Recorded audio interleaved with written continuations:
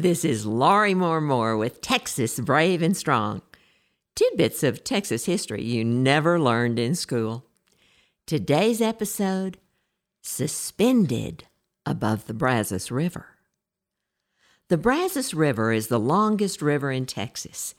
Its watershed stretches over 1,000 miles, rising from hard-scrabble ground in New Mexico and West Texas, curling and splashing through the green hills of central Texas, and ultimately spilling into the blue Gulf of Mexico. Before the extermination of the buffalo following the Civil War, the Brazos was the dividing line between Anglo-American settlements east of the river and Comancheria, the land to the west, ruled by the mighty Comanche.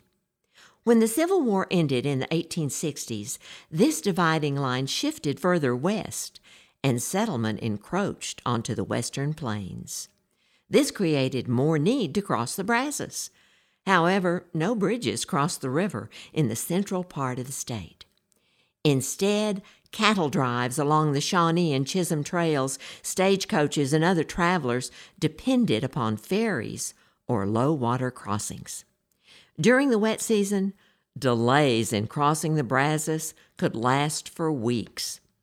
In 1866, the Texas State Legislature authorized the newly formed Waco Bridge Company to raise funds for the construction of a bridge crossing the river at a spot located on the edge of Waco, Texas, a small settlement of about 1,500 people.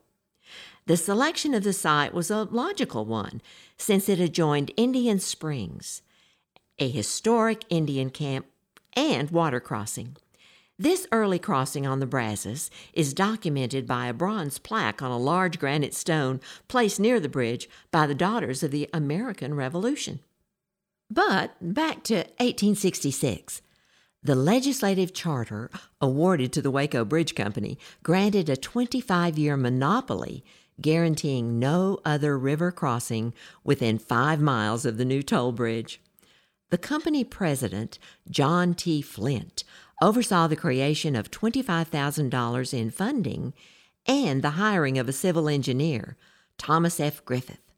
He arrived in 1868 from New York and began planning for the design and construction of a single-span suspension bridge. A Trenton, New Jersey firm, the Roebling Company, was selected to provide cables and bridge work. Materials were sent by boat from New Jersey to Galveston, by train to Bryan, and then by ox cart on to Waco. Local workers were hired for the construction. On an interesting note, the Roebling Company subsequently built New York's Brooklyn Bridge. According to the historic American engineering record, the Waco Bridge's design originally featured 2 castellated pink brick towers. Its toll houses featured stepped gable roofs, parapets, and round arched openings. The floor was made of timber planks. Its design was substantial looking and wide enough to handle pedestrians, stagecoaches, and lots of cattle. In 1870, the completed Waco Suspension Bridge stretched 475 feet, bank to bank, across the Brazos.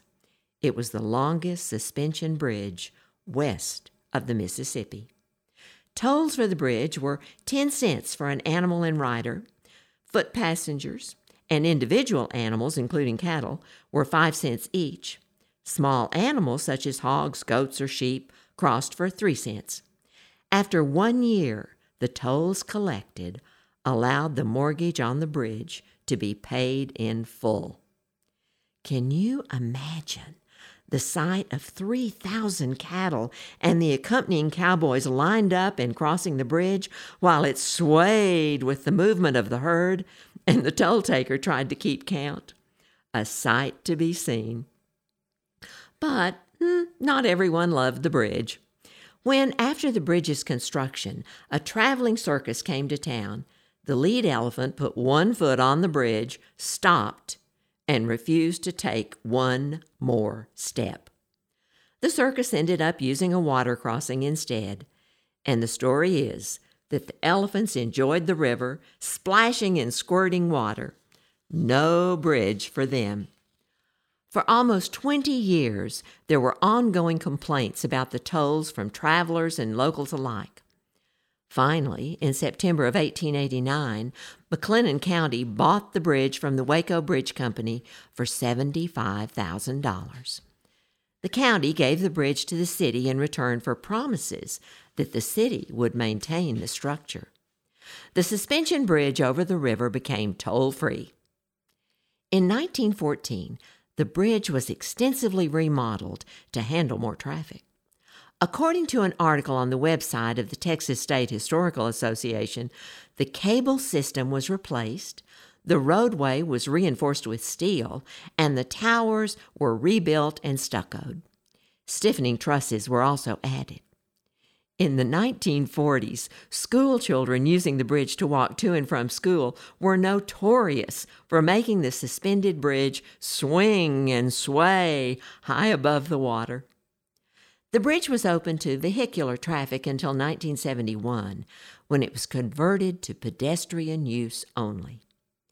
In 2017, the findings of a comprehensive evaluation report by Sparks Engineering, a San Antonio-based consultant specializing in existing structures, found that the bridge was nearing the end of its useful life, primarily because of degradation of the 1914 cables and anchor rods.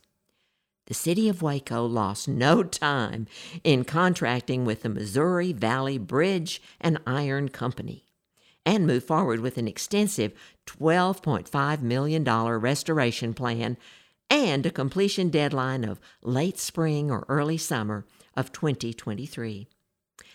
Texas's historic suspension bridge over the Brazos remains suspended in its setting, nestled between Indian Springs Park on the west side and Martin Luther King Jr. Park on the east side. On the south side stand bronze figures depicting a trail boss with a herd of longhorn cattle on the Chisholm Trail.